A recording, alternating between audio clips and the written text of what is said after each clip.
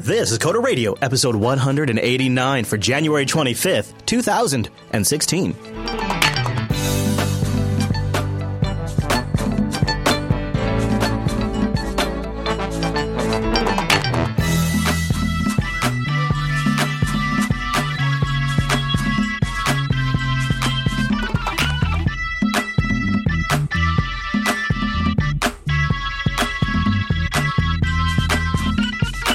Everyone, and welcome to Coda Radio, Jupiter Broadcasting's weekly talk show taking a pragmatic look at the art and business of software development and related technologies. This episode is brought to you by our two fine sponsors, DigitalOcean and Linux Academy. I'll tell you more about those great sponsors as this here show goes on. My name is Chris, and joining us every single week, even when I can't, why, yes, folks, it's the Mr. Michael Dominic. Hey there, Michael. Me's a freaking cold. Yeah, I bet. Are you snowed in right now? 2 feet of power here. It's like Scarface's backyard, except it's snow instead of cocaine. So this must feel a little bit like the apocalypse to you, just a little bit, right? Well, the way it was coming down, there's several trees like right next to my house that were smacking the shit out of the side of the house. I was like, yeah, the end is seriously nigh. Okay. Now you get snow every year, but this seems like, not to just talk about the weather at the top of the show, but this is truly this has got to be putting a damper on business. Oh, yeah, anything that was going on today isn't, right? Yeah. I've actually been getting some coding done for a change. That's great. But, I'm home. I didn't even go to work, and I work down the road from my house. I got to tell you, I got to admit, the no snow here has made me a little complacent. I did take a trip before Christmas and went over to a place that had a lot of snow, and it is sort of like a different way of living, legitimately. There's just certain things you can't do. So I'm impressed that you're doing as well as you are. My friend, I experienced another kind of extreme weather on my trip home from Scale. I was in Northern California as a tornado touchdown. Oh, that sounds like a good time. On the freeway, in my 12-foot tall, at least, RV. Yes, you said people gonna die? It was the scariest weather thing I have ever experienced. And we all had to pull off the road, and it was... The hail was the size of marbles at least, and it came down fast and heavy to the point of within a couple of minutes, the entire ground was covered with not snow, but like a foot of hail. And then the vehicles had to try to push through it. And then people started taking cover over overpasses because, it's a tornado. But then cops are like, get out from underneath the overpasses, keep driving. It was so scary. I cannot tell you to be in a tornado in a motorhome. Now, luckily, we stopped about 2, 3, 4 miles down the road from where the actual tornado crossed the freeway. The tornado was moving at 5 miles per hour, like a total jerk on the freeway, moving 5 miles per hour across the freeway. And it was I gotta tell you, Mike, the nice thing was once it was over, it was like a nice day again. And we actually, even once it was over, we even got double rainbows. So we're like, oh, wow, look at that! Like I took a picture of it. You can't really see it, but within 5 miles of north of where the tornado was, it was gorgeous weather and a rainbow. So it was over very quick once it was over. Purely there just to intimidate you for like 10 minutes. Yeah, to remind me that this is a serious business. So that was pretty intense. So I feel your pain this week because the severe weather is not. At least you can keep working while indoors. That's good. Well, I seriously thought we were going to lose power or connectivity or something. That's the big worry, isn't it? And then you're really out of luck. Yeah, luckily we held out. Then you go into battery rationing mode. And that's awful. So, yeah, I'm back from Scale. I heard that last week Ange did a great job. I guess you guys raved about me the whole time, which is wonderful. And yep. I believe you both committed to trying out Ubuntu LTS desktop when it ships. That sounds incredible. I'll have to go back and listen to that episode soon. Yes. I on the other hand... Wait, whoa. Run that one back? What's that? What? I didn't. Did you? He's a jackass. I thought Ange committed to Slackware. Oh, it's negative in the freedom. No, I don't think that's what happened. Yeah, I don't think so. She warmed up the pre-show today. She stopped by. She dropped off Dylan, And in the meantime, while I was scarfing down a hot dog from Costco, she warmed up to you. Hot dogs. No, those are the best hot dogs. So I'm back, and I want to tell you how committed I am to you and the audience, Mike. I left California yesterday morning and got home last night. I drove from South California. Well, really, it was going to be California because I left. Anyways, I drove from California through Oregon, all the way through most of Washington to sit down right here and do the show with you today. In one day. Boom. Hardcore. It's hardcore. And you know what I realized? Is there was a lesson I learned on the road that I think a lot of our audience could apply to their work. And that is try to plan a little less. And I mean this for you too. Just relax a little bit and just try unplanning. Because if you can drive nearly, I think it was nearly 4,000 miles, I don't know. If you can drive around 3,500, 4,000 miles with no planning, other than I'm going to be here by this day and I'm going to try to be back here by this day, I think there's a lot of things you can apply to work in this matter too.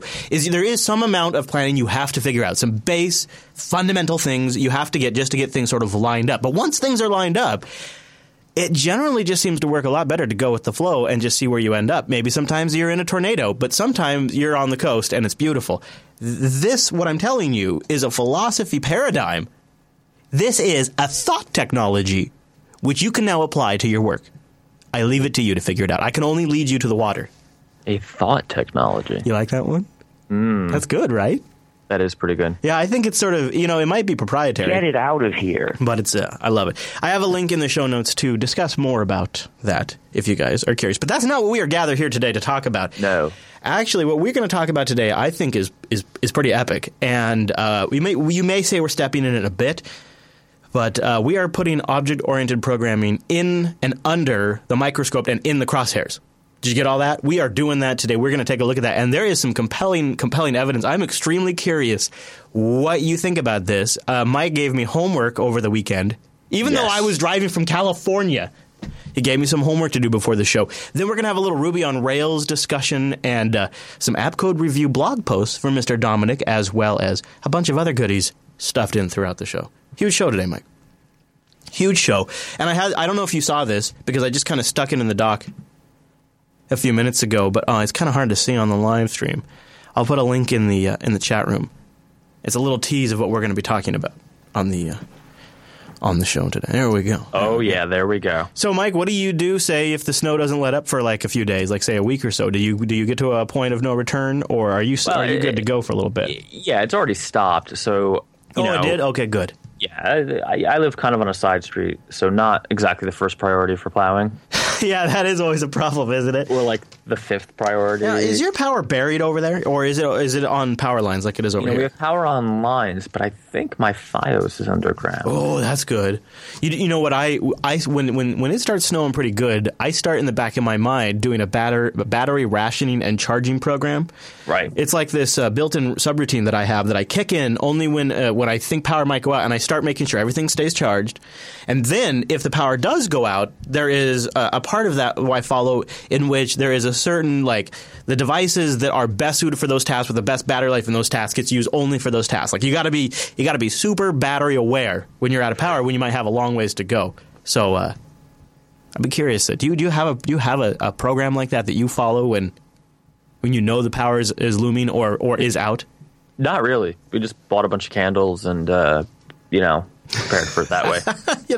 There you go. We're not planning. We're not over planning. Where I now live, I have 2 6-volt batteries that are combined. So when the power does go out at my campsite, I don't actually notice for a little bit, and a couple of things turn off, but the system just automatically switches over to battery power, and an inverter kicks in automatically, and then when the shore power comes back online, there's an automatic transfer switch, and it just automatically transfers back to shore power. So it's pretty smooth. Oh my God, this is like watching paint dry. All right. So, Mr. Dominic, let's get into the main topic of the day. Before we do that, I want to thank Linux Academy this week because we're going to get really going into this, and so I want to open up some room here. And I think if we lose you along the way, or you're curious about a better way to do things, or you want to challenge yourself and improve your skill set, go check out Linux Academy. LinuxAcademy.com/coders is where I would like you to go to support this show and get yourself a discount. Linux Academy is a learning platform. And I really mean that in every sense of the word, because they have great, great educators that are available when you need them, instructor help on demand. Think about the courseware you're working with, the level of sophistication it is, and they're available when you need them. It's really an incredible service that a lot of places can't compete with, especially with expertise at this type of subject matter. Because it's really anything around Linux. It's not just the Linux. It's all of the open source tools. From the fundamentals of how you use the base platform to how you build cool things on top of it, how you manage it, and how you get it to do more. With containers, with virtualization, with AWS. If you want to get into the Red Hat thing, if you want to do the DevOps thing, if you want to do the OpenStack thing, right? They've got things for those things at linuxacademy.com/coders. 2,115 videos where you can obtain experience, download comprehensive study guides, spin up virtual machines on demand when you need them, and SSH into them with 7+ Linux distributions to choose from. Oh, not only does it set the virtual machine to that distro, it also automatically adjusts the courseware to match that distribution because they're slick. Scenario-based labs means you actually work with the technology in a real-world scenario, and that gives you the confidence to walk away with that, to know what the hell you're doing. That makes it so much easier when you have to actually go do the work in the real world. And remember, with instructor help available, when you're doing that scenario-based lab, you can get real advice. They have a great community. They have systems available for people with very limited amount of time. I know a lot of us are very busy, especially those of us who have kids, or you have a small business, or, I don't know. It's the holidays. I mean, it's really anything. Birthdays, right? Like, there just comes times where we get busy. Linux Academy is aware of that. There's a way to get value from that. They have an availability planner that allows you to say when you're available. I'm going to be available on Monday at 6 for a couple hours. Stuff like that. They'll automatically generate courseware for that and work with you. And then, if you have even just 2 minutes, there's nuggets out there that Linux Academy makes available to just deep dive into a single topic. Some of them are a few minutes long. Some of them about an hour long. They have graded server exercises. You log into a lab server and perform a specific task. And then they'll automatically grade your action so you can see how well you did. It's really cool. Just go to linuxacademy.com/coders and check them out. And maybe you got a chance to say hi to Anthony at Scale. They had a booth at Scale. Because they're getting seriously. They have established themselves. They are getting to this position where they are the premier platform to learn this stuff. I think it's really cool to watch them grow. They've constantly added new features. They just had a live event where they announced new features earlier this month. It's always getting better. linuxacademy.com/coders, and a big thank you to Linux Academy for sponsoring the Coder Radio program. linuxacademy.com/coders. So, Mr. Dominic, you linked to a super, super, super good video. Well, I say that in terms of production. No. Oh. What do you think about me playing the first 30 seconds of it just to sort of set it up? Because the guy just really, it is really well stated in the first 30 seconds. So I'll play this to sort of set up the topic here. And we'll have a link to the full video in the show notes. I say that this video is probably the most important programming video you're ever going to watch.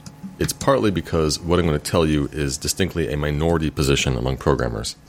Probably 5% or under programmers will tell you that definitively object-oriented programming is just not a good idea, and in fact is going to lead you astray. Maybe you'll have another 20-30% of programmers who will hem and haw and say that it has some virtues and some weaknesses, and it might be better applied to some problems than others. I'm not telling you that. I'm telling you definitively, no, object-oriented programming doesn't fit any problem, and you shouldn't take it seriously. So that's... a bold statement. And, Mike, I know you've worked for ages with Objective-C. And when you sent me this video and said, here's some homework for tonight, when that was the opening sentence to this video, I thought, holy crap, I have no idea what's going to come from Mike. And he goes through and basically does a takedown in a way that, now, as somebody who's, not super familiar with object-oriented programming, to me, it seems he does an incredible takedown. And I have a couple of clips I could play, unless you want to open with something. I grabbed only 2 clips, and they're pretty short, that I think are really great. But my initial reaction when I saw that was, Mike must be cooking up something. Well, actually, go ahead and play the clips. I might be surprising today. Okay, so this is one of them that really resonated with me, and it's about 7 minutes or so into the video. And this, to me, struck me as really something, is he talks about how object-oriented has led to generations trying to circle a square with great ideas that are wrapped in sort of like a language mysticism. It's also very natural that as we build larger and larger systems and complex things, as much as possible, we want simple rote rules to guide us.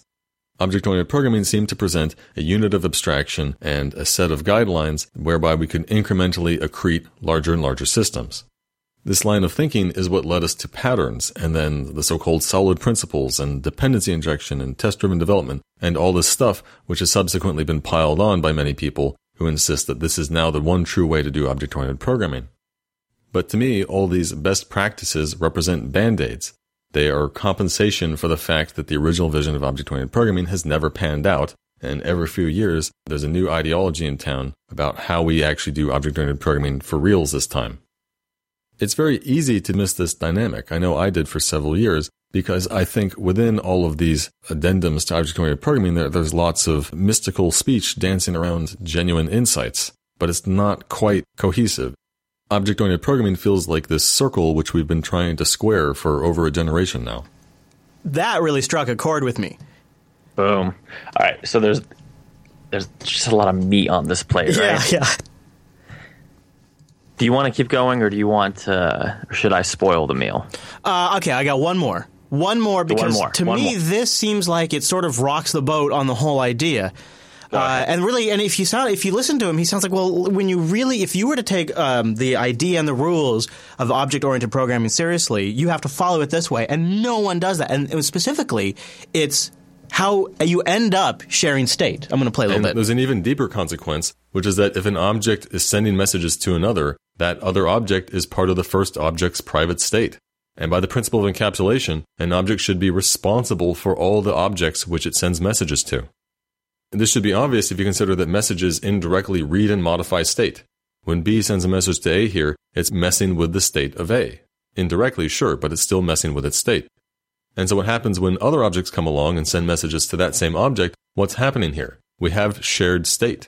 It's hardly any different than if you had a single global variable being shared by, say, 10 functions. If you have an object receiving messages from 10 other objects, those objects are all effectively tied together because they're implicitly sharing this state. Sure, the interactions with that state are indirect through public methods, but those methods are providing very trivial kinds of coordination of the state. You can impose rules through the accessor methods like saying, oh, if you access this field, it's a number, well, you can only increment that number. You can't mutate it in any other way. Fine, but this is a very trivial kind of protection. The hard problems of shared state are much, much deeper. Where in the system of 10 objects all sharing this state is the real coordination? And the answer is there isn't any. As soon as you have objects being shared, encapsulation just flies out the window. So if we're taking encapsulation seriously, the only real way to structure a program, to structure our objects as a graph, is not as a freeform graph, but as a strict hierarchy. At the top of our hierarchy, we have an object representing effectively the whole program. It's our God object, and that has its direct children, which represent the subcomponents, and those children in turn have their own subcomponents, and so on down the line. And each object in the hierarchy is responsible for its direct children. And the messages being passed strictly only ever go from parent to their direct child. The God object here, for example, is not supposed to reach down to its grandchild. It has to do all of its interactions with this grandchild indirectly through the grandchild's parent. Otherwise, who really is responsible for that object? Who's managing its state? It's supposed to be the direct parent. And so what happens when we have some sort of cross-cutting concern, like down in the hierarchy, it turns out, oh wait, there's some business that object has with another object in a totally different branch of the hierarchy.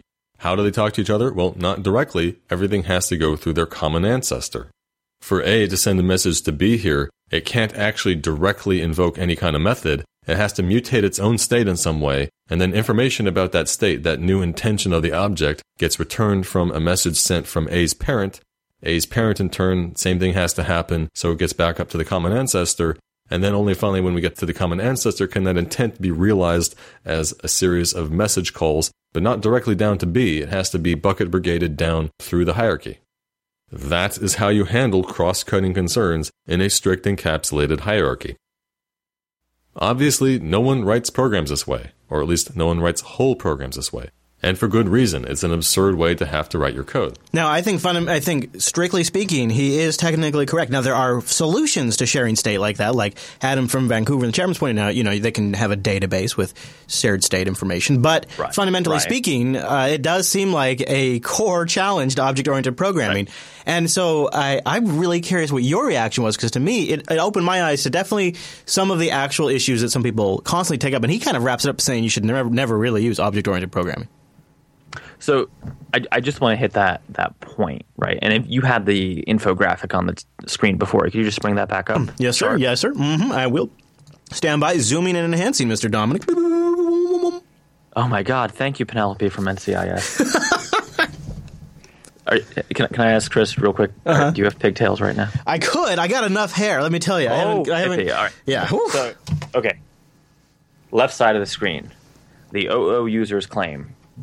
Makes sense, right? Right. You'd be linear from A to C. If C needs to talk to A, it needs to talk to B, and B talks to A, right? I think you have like a pig and a cat there or something, or a goat, whatever. Yeah. The right side is what actually happens. Now, I'm going to inadvertently defend PHP real quick. Oh, geez. Let me sit down. This is like the chart I would make if I was criticizing PHP. What PHP developers claim, what PHP developers actually do. That is true. That is true. This problem isn't unique to OO. I mean, sure. A lot of his argument, and we're not going to play the whole video on the air, but because we're just not. But you can watch the whole video if you're curious. Yeah, go watch it on YouTube. It's actually very good. I agree with a lot of his arguments that OO is super easy to abuse. Yeah. I would even go as far as to say he's right. No one actually does OO the way, the white papers from the 60s say you should do OO, because that would be a huge pain in the ass and no one would be able to read it, right? I would also give him one more thing. He talks a lot about the history of OO and Java and how it's related to... Yeah. He opens with a conversation about Java and why it got so much popularity in a way that it resonated as very true for me. And he covers a little bit of history with the Windows platform and some of the issues that it caused that sort of spurred people on to want to try out Java. And that to me was a great recap because, having lived that and sort of semi-witnessing it but not putting all the pieces together, his recap, which was about 5 minutes long, was super great, I thought. It was super great on how, legitimately OO solves a lot of problem. Just jumping to Adam in the chat. Yeah, pure procedural code is freaking terrible, right? I mean, yeah. At some point, you need data structures that are, maybe objects is the wrong word, but you need a data structure. Well, no, that's an object, right? Now, there are anti-patterns that we see in a lot of object-oriented programming. The Ninja factory helper. Right. He also talks a little bit about how you end up sort of in these moral quandaries about how you should structure things. More so with than you would in other cases. And I don't think that's true. Yeah, I was wondering what your thoughts were. Yeah. I don't think that's true. I mean, right now the new sexiness is there's two things I'm saying a lot, right? Sort of quote reactive programming, which probably isn't super relevant to this debate, but I just don't like it, and I just want to throw this out there. People are doing a lot of weird contortions to make that work under the hood. I'm just going to say it, right? Like. The other thing would be, and what he does mention, but totally sidesteps, functional programming, which is apparently the new sexiness. But, the tenets of a good functional program, which I, by the way, agree is a good thing to strive for, right, are also shared tenets with a good OO program.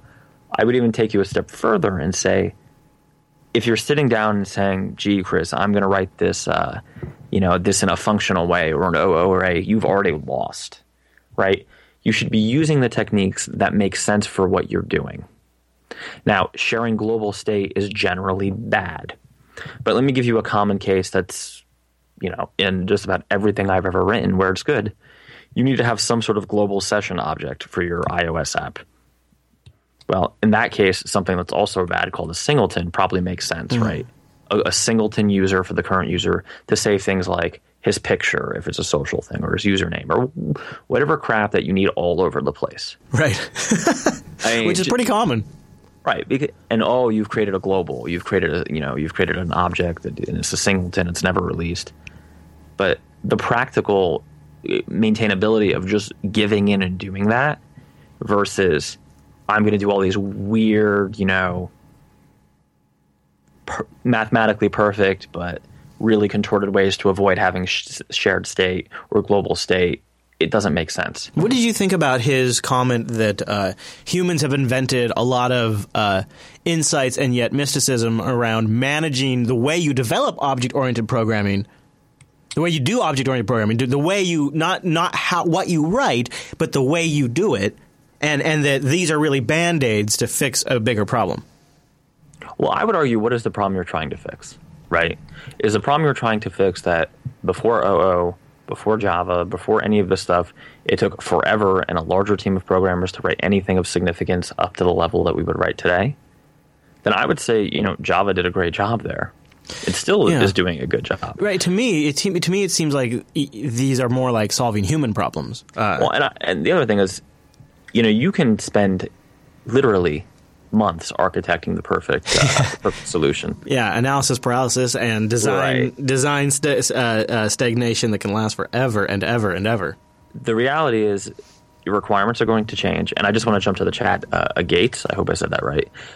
He's right. State, you're always going to need some kind of state. Whether you're going to hide that state in a database and just pretend and do database queries, or if you don't need to do that and you're just going to hold it in memory. You need state. State is a fact of life. Right now, my state is sitting in a black faux leather chair talking to you on a microphone like a nerd. Because we're both nerds. Your state is living in the woods eating rats. I mean, it's the state, right? Mostly squirrels. Oh, well, I hear they're tasty. Yeah, you know what? It's the tails. Really chewy. Nice. So there is one... See, I think the problem with this video, and I actually agree with almost every point he makes, but the conclusion he draws, I think, is way too broad. Should you avoid, if you have like an A, B, C, D situation, D and C being able to mutate A without B knowing it? Sure. Yeah. You should probably do that. Should you pretty much always pass in your parameters into the method instead of relying on some external state to get the data you need? Yeah. Yeah, but that seems like one of those things that it's going to totally depend on the job of the application. And these are just like little good housekeeping things where you avoid. Yeah. Is it a code smell if you have a bunch of freaking globals running around your code? Yeah. Yeah. Right. I guess that's a pretty good way to put it. Is it's a code smell. It doesn't smell so good. Right. But the conclusion of therefore doing anything OO is bad seems crazy. Yeah.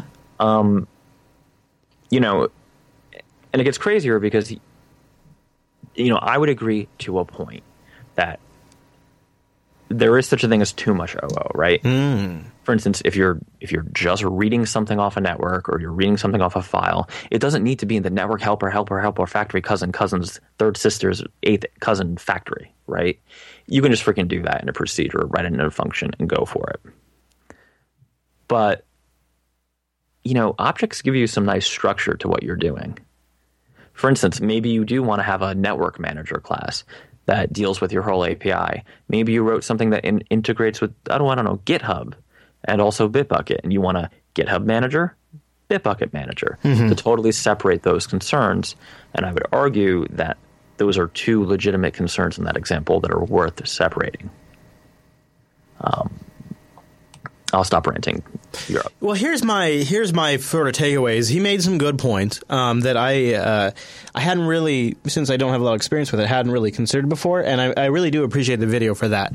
But my takeaway is he struggles in the video to sort of answer, well, if it's so awful, then why are we 20 years plus into it, right? And when I say that, I mean 20 years of like really a lot of dogma, a lot of use, a lot of schooling about it. Like, it's really established, right? We are into it now. And why would that be the case? And he speculates a few different reasons. And one of the things he speculates is that management came along one day and said, well, you know what? We want developers to be replaceable and we want components to be modularized. So that way we can have certain people work on certain modules and then we'll have reusable, interchangeable code and it's going to be this magical thing. And then he kind of has some arguments against it, but he never really can give you a good, compelling case as to why it's been so popular for so long. And unfortunately, this is a logic loop that the smartest, most brilliant geeks can get caught in. A lot of them are sitting on the Linux desktop right now and completely fail to understand why no one would ever want to run the Linux desktop. Or some of them are so convinced that Mozilla and Firefox are so necessary to the future of the web, they could never grok why you might want to use Chrome, and they'll even get mad at you if you use it, right? They're brilliant people, but they get trapped up in a logic loop of their own dogma. If you step out for a second and look at it, there must be compelling reasons that it has been so successful for so long. And one of the largest platforms now connected to the internet is awash in object-oriented based programming. So when I look at this, I think the market has spoken. There is obviously valid merits. And while, yes, there are detractions, anything has detractions. To me, it seems like what happened was, and this is, I do not mean any disparity on the video guy because I think it's a great video. He drank the Kool-Aid so seriously that he got into the religion of OO, right? He got into let's follow the rules, let's design it correctly. And then he built himself an empire that was a complete mess. And I think he got burned by it. Well, having been there in the good old Java days, I can tell you that, drawing out your UML chart was beaten into you, right? Modeling your objects was kind of something you did, and I don't know that that's so common anymore. Having said that, we did one of those like 4 weeks ago. But, see, here's the problem. I think if this video's title was simply, "Don't be bad at OO," it would be a perfect video. Because the problem is his replacement isn't practical. And let me tell you why it's not practical. If you don't conform to what the majority, accepted standards are, someone someday is going to review your code. Now, that may be in a friendly setting of an internal code review. That could be in a hostile setting of, you get fired for a project, another vendor comes in and wants to look at it, right? And if you're doing all this crazy stuff just to avoid, being object-oriented, one, your code's not maintainable, or is likely not maintainable. And two, there's kind of safety in numbers, right? Like, if it ever came down to a problem, just by using relatively accepted standards, you protect yourself. Whereas if you're doing your own crazy thing, you're kind of alone in the woods. Does that make sense? Yeah, it does. Yeah. Which is sometimes secret sauce and sometimes your downfall. Yeah. I don't know. This has been kind of a debate that's been raging as the more functional-oriented guys have kind of really been almost trying to take us back, right? Almost trying to say, there's mathematics behind all this. There's mathematical precision that you're losing in what you're doing, and there's efficiencies you're losing. Really come back to the functional way of doing things, right? Mm-hmm. I just don't see it being, kind of a dichotomy, kind of a Boolean. I see it as being, right now, all of us developers who are working in OO, since the 90s or even possibly earlier, are now learning to adopt some functional practices to avoid the very problems that he correctly points out.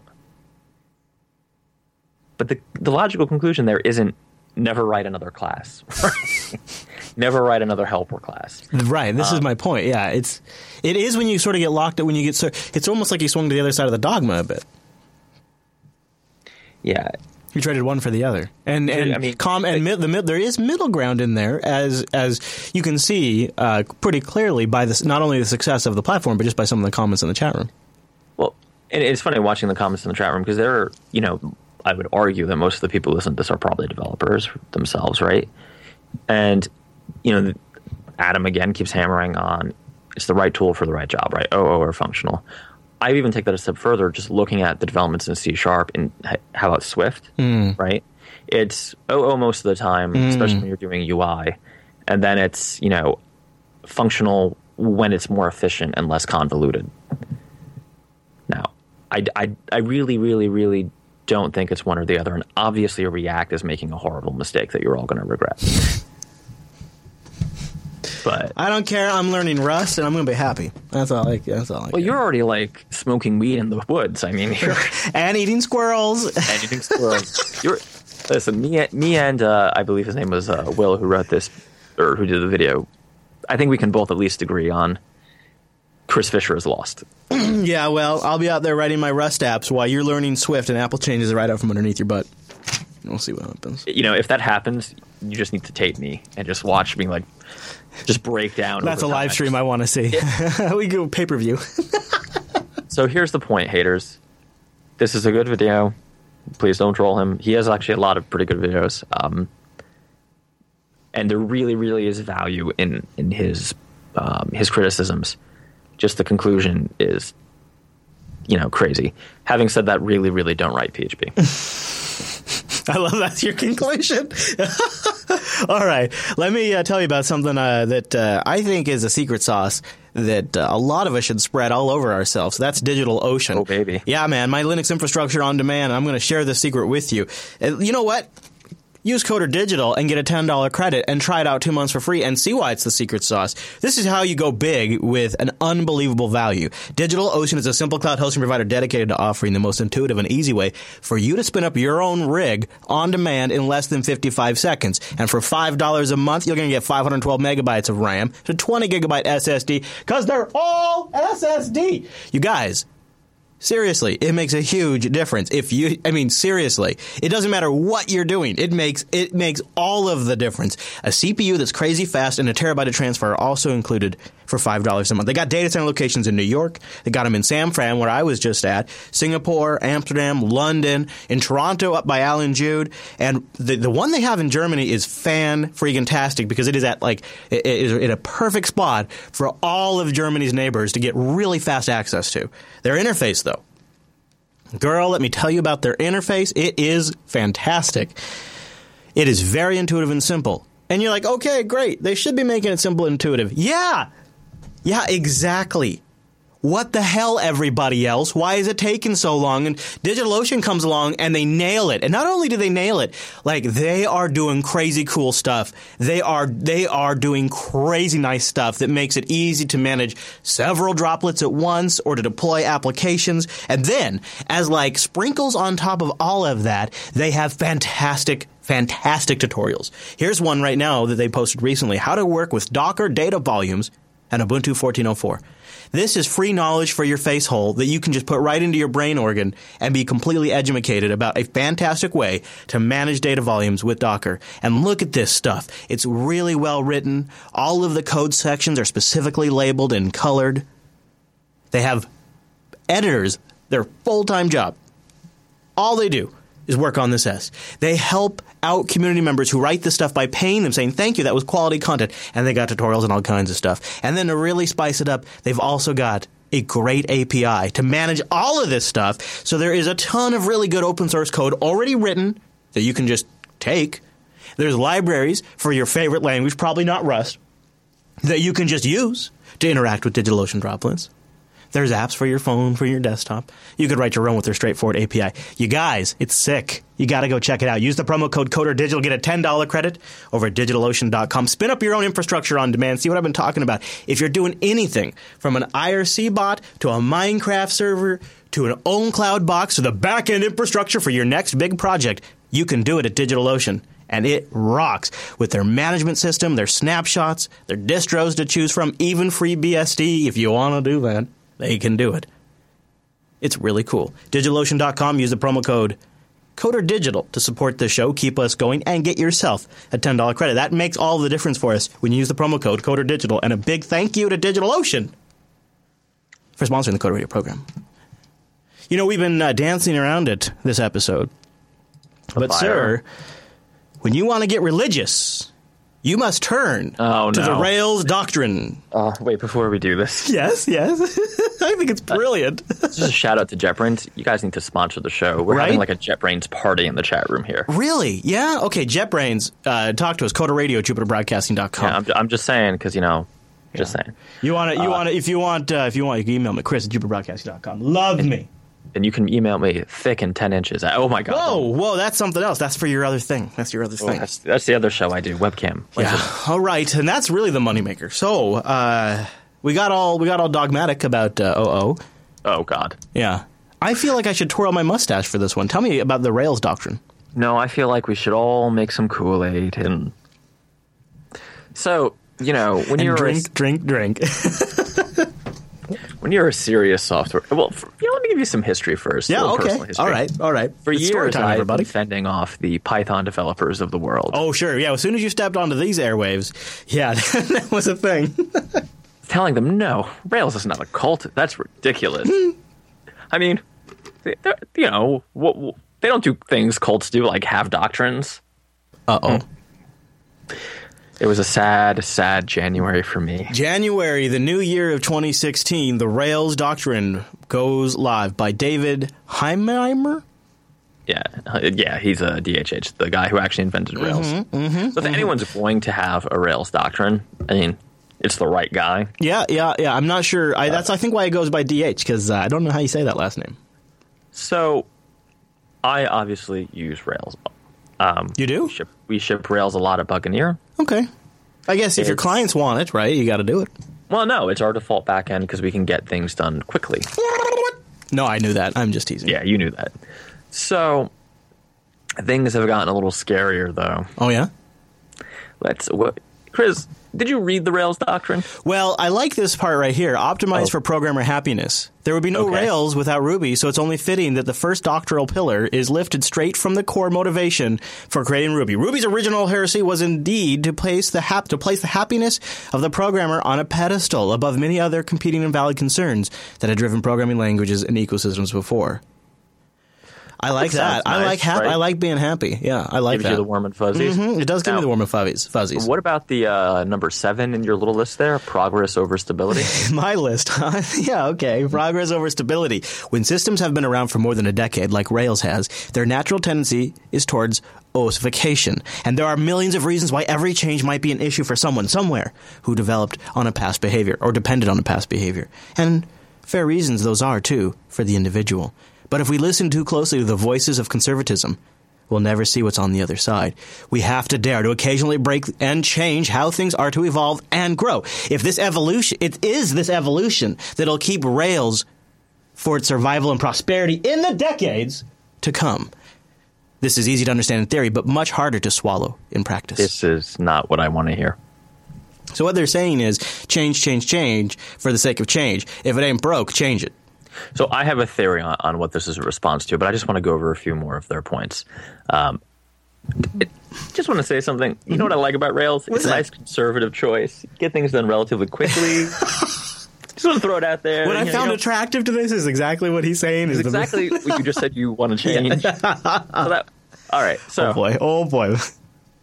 Chris, have you ever had some high-class Japanese dining that apparently I've never had called omasake? Whoa, no. Oh, it's in here. If you wouldn't mind reading us the Where do I find omasake. it? Where do I find that? Do you know? Because The menu, item number 3, the menu. The menu is omasake. Omakase. Omakase. How do you know what to order in a restaurant when you don't know what's good? Well, You order what the hell will you tell us to? So sorry. yeah. If you let the chef choose, you'll probably assume a good meal even before you know what good is. That's omasake, a way to eat well that requires you neither to be an expert or in the cuisine. Or expert in the cuisine either. You can be blind and have luck at picking in the dark. For programming, the benefits of this practice, letting others assemble your stack, is similar to those Yeah. we derive from a convention over configuration. But at a higher level, where COC is occupied with how we best use individual frameworks, Omasake is concerned with which frameworks and how they would fit together. Just give me that next paragraph real quick. This is at odds with the reserved programming tradition of presenting available tools as individual choices and how it bestows the individual programmer's privilege and burden of deciding. You know, A man I used to know called Locutus of Borg had a very similar philosophy. Locutus of Borg. Thank you. You will be assimilated. Yeah, and resistance is futile. it's really for your benefit. Yeah, right. That's true. I just want to put this out here, though. Computer, this isn't what I wanted at all. I really want the people doing my back-end infrastructure to use blind luck while picking in the dark. That's quality you can't buy. I can't honestly. I can't rationalize that. I mean, as an option, that seems like a good option. As a doctrine, that seems like a dogmatic way to just approach a problem, because that's not. There is no such thing as a one-size solution fits all here, and that is a one-size solution fits all. We pick for you. We choose for you. Now, how does that picking happen? How does that get influenced? How does that ever change? Well, okay, so. Obviously, it's a structure, right, with people on the hierarchy, and the people above you in the hierarchy pick for you. It's a lot but if you don't know what you want to eat, don't go to the restaurant. Go to McDonald's. Well, let's take away their little restaurant analogy here, because I've gone to Japanese restaurants and I've ordered something called a Love Boat. They just bring you what the chef of the day feels like are his specials. Great. If I don't know, I just get chicken teriyaki. I mean, seriously though, it's like, this to me is a problem. I mean, I guess I cannot fathom sitting down somewhere and not knowing. How are you going to get a job done if you don't even know the tools you're going to use? To me seems like a non-problem. I can't fathom charging someone tens of thousands of dollars and just being like, yeah, whatever they shipped in the binary or whatever they shipped in the gem spec is fine. I'll just let them decide. It's kind of upsetting me. This is actually legitimately getting me upset. So, okay. Are we good? Woosai? Oh. I'm sorry. Deep breath. Deep breath. So, when you see something like this... Wait. The Exalt Beautiful code is pretty good, too. Where's that one? Where's the Exalt Beautiful code? Which one is that? I'm just going to read it for you. Exalt Beautiful code. We write code not just to be understood by the computer or other programmers, but to bask in the warm glow of beauty. I almost thought this was a joke when I read it. Yeah. This is the scariest thing I've ever seen an open source project release. Part of the beauty comes from these calls honoring the previous principles, like convention over configuration. So part of the beauty is convention over configuration, which convention over configuration is them choosing for you. Yeah, it's submitting to the hive mind, right? It's all right. So this Renegade Dave says this is hipster propaganda. I just want to apologize to all the Python developers. It's been about 2.5 years now. Turns out I may have been wrong. It really was a cult. That really wasn't normal Kool-Aid.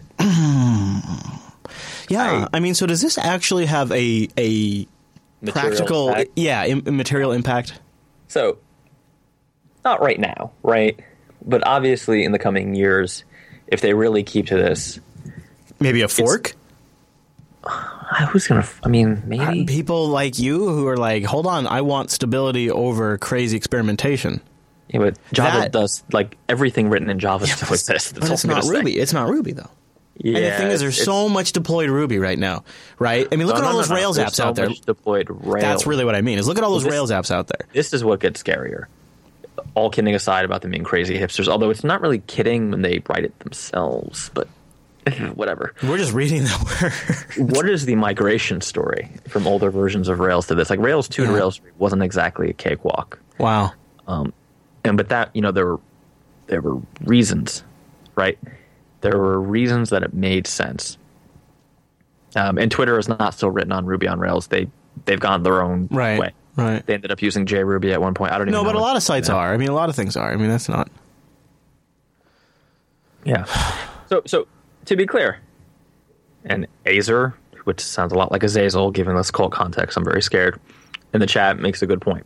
Convention over configuration is why you were able to develop so fast. That is a good point. And that was something like if they laser focus on this, maybe they would have the best pre-selected, ready to go, out of the box solutions for you that, because this is their sole effort. I mean, this is what the primary bulk of their. I don't know. I can't put it together. See, I can't even justify it. there's some stuff in here that doesn't exactly make sense, like the Exalt Beautiful code. I agree, right, with items number 2 to a point, and number 2. Number 2, which is thing isn't super applicable. It's like, okay, we want to be a more open community. That's great. Yeah, but that sure. doesn't affect me at all. Yeah. Okay. All right. Okay. Progress over stability actively scares me. Value integrated systems. Okay. It seems like it's what they would like to see happen, right? They'd like to see more usage in different ways, but okay.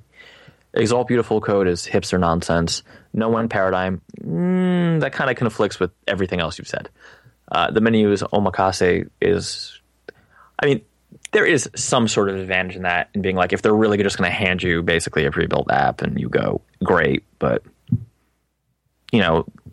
every high school kid is going to be competing with you now. Yeah.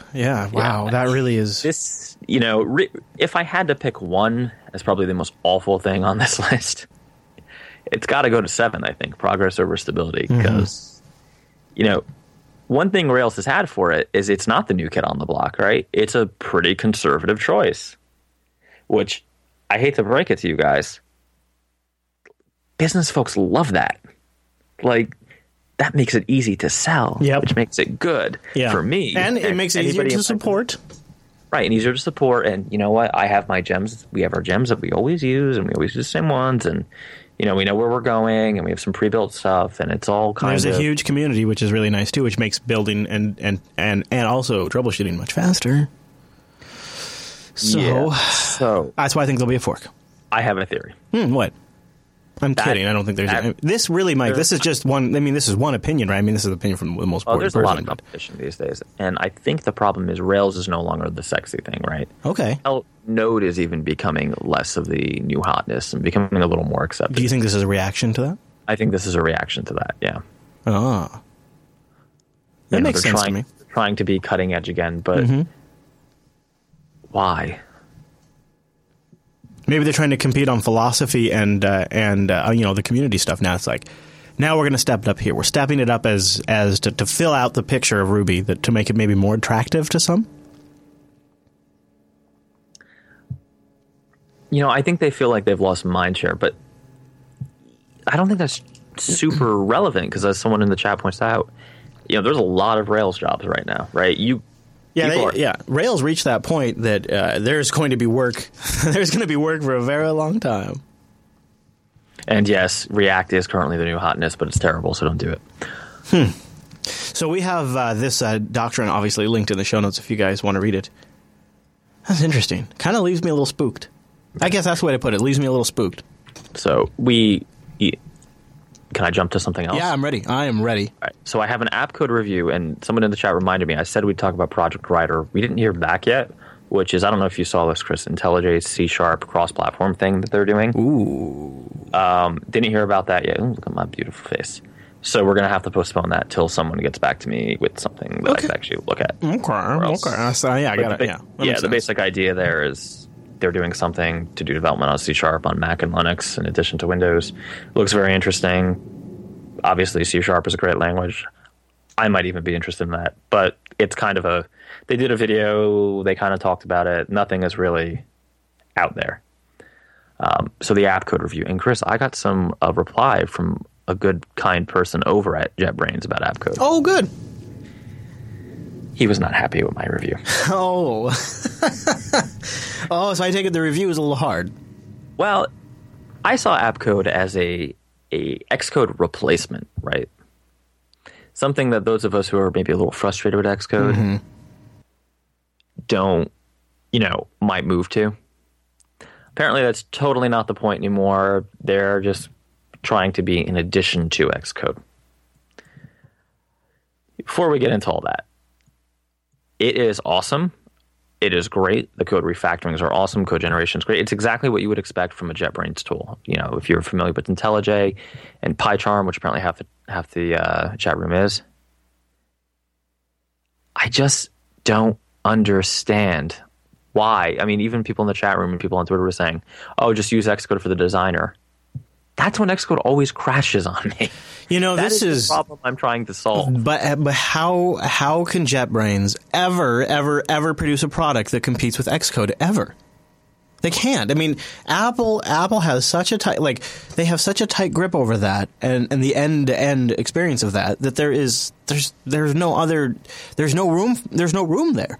JetBrains has to make it something that's complementary if it's going to get used at all at any large scale.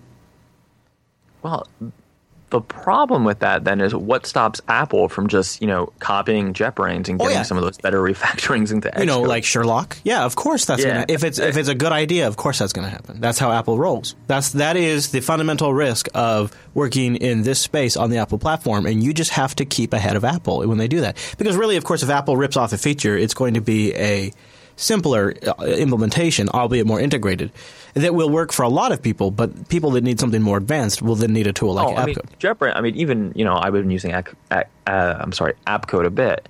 The code generation and refactorings are exactly what I've come to expect in IntelliJ, Android Studio, all that kind of goodness, right? RubyMine. Mm-hmm. Yeah, I don't mean to diminish the JetBrains or AppCode. What I mean to say in this is that Apple controls that pipeline. It doesn't really matter how good or bad Xcode is or how stable Xcode is or isn't. There's no real competing with Xcode. See, I don't know. When AppCode first came out, and I know people are going to disagree with this, but it was true. They were trying to be a replacement, right? Now, they may say they weren't, but they really were. A lot of things do that. A lot of things try that. A lot of things try that on the Apple platform for a while. They had, and I remember being in the beta, they had the designer built in, and you could literally do it soup to nuts from... Man, that'd be sweet. From data structure to UI in AppCode. Okay. You can't now. I still think it's actually something worth using. I'm not sure if I decided not to use it, but after writing Xcode all day, working in Xcode all day on Sunday, I may change my mind again. Only because there's a whole bunch of crap that I always have to write that needs to be generated, right? That I really shouldn't need to write. And I'm talking about things like, protocol implementation, stuff like that. And the conversation I'm sorry to keep harping on it, was productive, right? He has a point. The guy's name is, I think, Adam or that might be. Chris, scroll down to the comments. You talking about the chat room there? Oh, are you talking about in your blog, or are you talking about in the post? Oh, okay. There's which one are you looking for? I see Adam D. and you're talking about probably Stains of La Dombrovskivy. Yeah, he's got some great points, and I'm going to give it another look with his usage model in mind. Yeah. So he says this is the product. I'm a product manager in the AppCode team in JetBrains. I saw your review and on Twitter, and I decided to answer some questions. Yeah, makes sense. So let's just stipulate, right, that what I want I can't have. Still stand by the review because that is what I wanted. That's what I thought I bought. He says I would like to make a correct position, which is not really an easy AppCode. AppCode is not a replacement for Xcode. For now, AppCode is a great addition to Xcode. We do not compete with it. Now, isn't that interesting? Yes. That's his opening line with it. I love the for now, by the way. I love the for now. Xcode built its own developer community and its own developer infrastructure, and it's focused on supporting different platform versions, delivering better games, development features, different integrations, etc. In AppCode, our primary focus and our primary goal is code editing experience and smart code editing features. Here's the problem. The worst part of Xcode, and I will give you, and I was actually doing Android development today, is the freaking GUI designer, right? It's bad on Android. I know that's not, I'm saying Android because if you don't know, Android Studio is actually a version of IntelliJ, which is also a JetBrains product. They really need to sponsor us. We've been talking about them the whole time. I think even when I'm using, Xcode, and I'm not talking about populating the UI with data. I'm talking about like constraints. That is the worst part of the development cycle for me. It's the most fidgety. You're just sitting there like, oh, is this right? Is this right? Is this right? Oh, let me look in the preview window. Oh, let me see. It's tedious. And I would even argue Android actually has a better system for it. You pop open the XML for the layout. You do it. And, if you're reasonably experienced at it, you can always get the same results, right? You don't have to fiddle as much. Maybe I just suck at using the storyboards. It's possible. No, I've heard that before too. But, yeah, I don't think it's that. I don't know why no one will solve this. I mean, I've seen people use projects like Mason to just go in and they use their own layout language. It's like a I don't know if it's a domain specific language, but if it's not, it should be. I mean, it looks pretty damn close, and it just does a layout like that. But then you have all this code in every freaking controller, every view file. Every view file that's just you laying out the screen. So I have two options, right? I can do what I used to do before the storyboards existed, which was pop open the XML and screw with things that way in the individual nib files, which Adam from Vancouver seems to be suggesting is the right choice. But then I'm giving up the storyboards totally, and I'm giving up any advantage that I have by using storyboards, which I'm still not sure that there's a huge advantage other than seeing the flow of your app. But once your app's too big and it doesn't fit on your 27-inch monitor, then there's no advantage. Makes for a fancy screenshot to send to the client. Yes, but it also crashes all the time. I mean, that's so frustrating. Really. Or because I really don't think I can pop open a storyboard file and parse that XML file. So, or I have to continue suffering using the storyboards with app code on the side. So I don't have the answer. I mean, if the answer is use the old nib files, I did that for a long time, and I'm totally happy with that as a solution. Yeah. App code is not a replacement for Xcode. For now, app code is a great addition to Xcode. Don't you think it's telling that was his opening sentence to talk about app code right there? Well, he could have started. Yeah. He could have opened with, app code. Our primary focus with app code and goal is coding experience and editing experience. But that's not what he opened with. He said our primary is not. His opening sentence was, "It's not a replacement for Xcode. It doesn't compete with Xcode. It doesn't compete with Xcode." Is literally what he says in there. We don't compete with it. I wonder if they got hi JetBrains. This is Apple. No, I don't think so. I think it was just the resource, and that's kind of what I talk about in the post. Simply the resources required to try to do that were probably too much, right? Yeah, I suppose they would be. Yeah, I mean, that's that taking on. Yeah. So I'm not closed-minded, and I'm a big JetBrains fan. So I'm going to take the app code challenge. Awesome. I'm going to do my coding in app code this week, and I'm going to do anything else in Xcode. In fact, I don't have any greenfield iOS stuff, but next time I do, I will purposefully avoid storyboards unless they really make sense, which I don't think they do, and do nibs just to see if I can get away with editing them that way. I love it. I'd be curious to hear how that goes. You let us know. I will indeed. All right, Mr. Dominic. Well, we had an email. Did we manage to get that working? I don't remember. I got it in Pastebin for you. Okay. Oh, you did? Look at you. What a boost. What a boost. All right, well, then let's cover that before we get out of here. If you want to email us, you can go to jupiterbroadcasting.com/contact and choose Coder Radio from the drop-down, and then it gets sent to Mr. Dominic and I using the magic of the Internet, where we have robots established at different routers that move things around for us. So who did this come from? What was his name? Did you catch his name? I am double-checking his name. I think it's Wesley, though. Wesley writes in with a couple of weeks ago, I sent a rather lengthy contact form submission and an old job I left to go to my own and do some consulting work on mobile app and web development. I just wanted to follow up and make sure it did get to you guys. Maybe it's not super relevant info, but I thought I'd make some good feedback. Anyways, I'm happy to tell you I released my first Ionic application for iOS and Android, and it's officially in both the stores. Woo! It's a tool to convert between different number-based systems, but has some cool predictive algorithms I wrote. I'm also happy with how it's visually turned out. I think it looks pretty slick, and it's intuitive with a good design. It is a paid app, but I have provided a few promotional codes below if you guys, maybe Chris or Mike, want to download it. So there you go. It's pretty cool. He sent links in the show notes, which we will have in that Pastebin document. Thanks a ton, Mike, for talking so much about Ionic.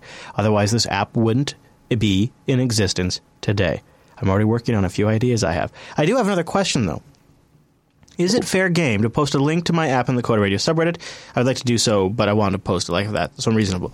Maybe we should let that and just say, like in brackets, put like listener created or something at the end of the link, so we know that we're self-spamming.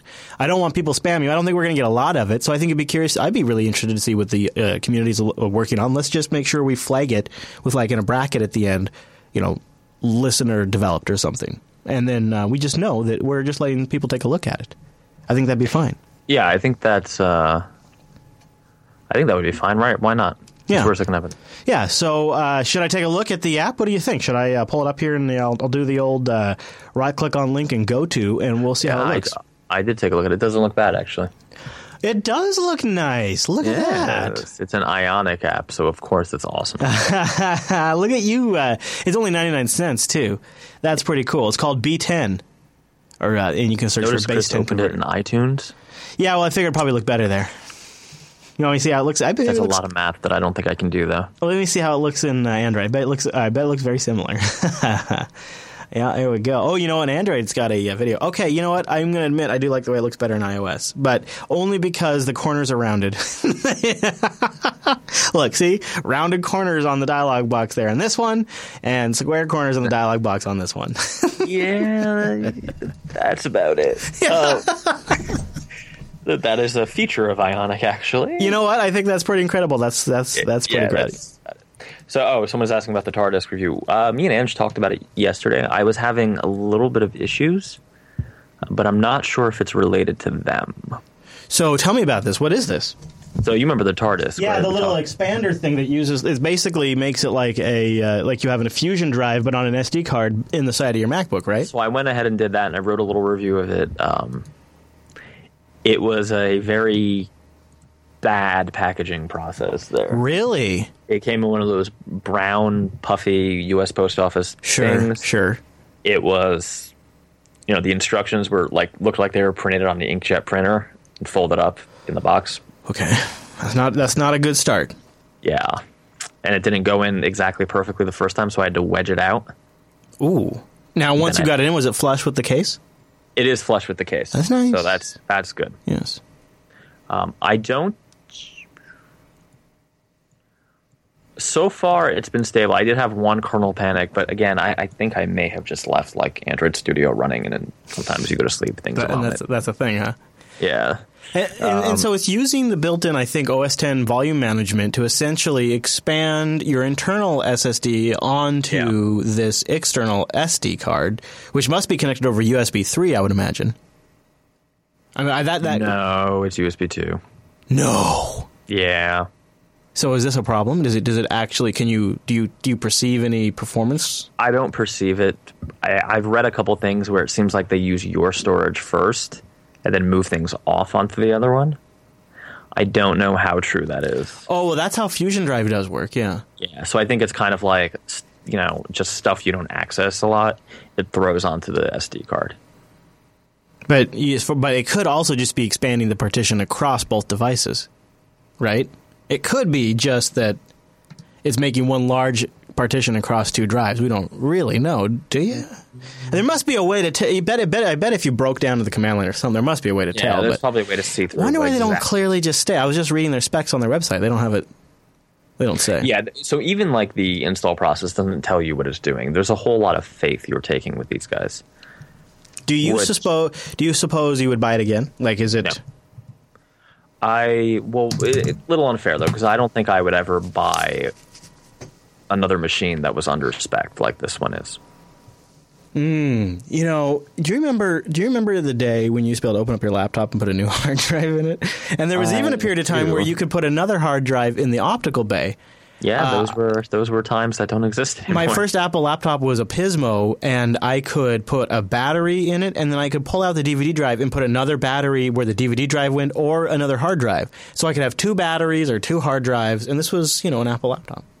Yeah. Well, yeah. I mean, the thing is, and I know this is a point that is just not, I'm kicking a horse that is super, super rotten right now, but my point is, when you have Core i7 CPUs and 16 to 32 gigabytes of RAM and high DPI displays, the only component for a lot of us that really needs to be upgraded anymore is the drive, and the machine works for years and years, especially with really fast SSDs. Yeah, that's kind of the problem I'm having. It's nothing's wrong with this machine other than the fact that the hard drive was getting full. And it's soldered into the motherboard. I believe it is, yeah. That is or a it's bummer. not, but it's a huge pain in the ass to get out. And if you don't buy the right one, apparently there are major heat problems you can have. And I didn't want to deal with that. So it was either kind of, replace it, which is just not something that makes sense. Well, partially because I don't know if I would almost rather get like a supplemental desktop PC at this point. Don't you know, Mike? The cloud is going to solve all of this. Yes, the cloud has not solved any of it. Darn. But, funny how that works, huh? All right. The cloud. Well, coderradio.reddit.com is where you can go to submit content to this show, or maybe plug your app that we might even take a look at it. But if you'd like to email us, coderradio@jupiterbroadcasting.com or jupiterbroadcasting.com/contact. Don't forget we're live on Mondays at noon. I think, what is that, 3 p.m. Eastern? JBLive.tv. That's right. JupiterBroadcasting.com/calendar to get that converted to your local time zone, whatever crazy time that might be. We'd love to have you join us live next week. Mike, is there anything you want to plug as we wrap up here? Nope, just go to Buccaneer.io and DominicM.com for more interesting... Oh, I have a new Ionic tutorial on Buccaneer.io. Well, there you go. Check out that, and also links to everything we talked about in the show notes today. All right, everybody, thanks so much for tuning in this week's episode of Coder Radio. See you right back here next week.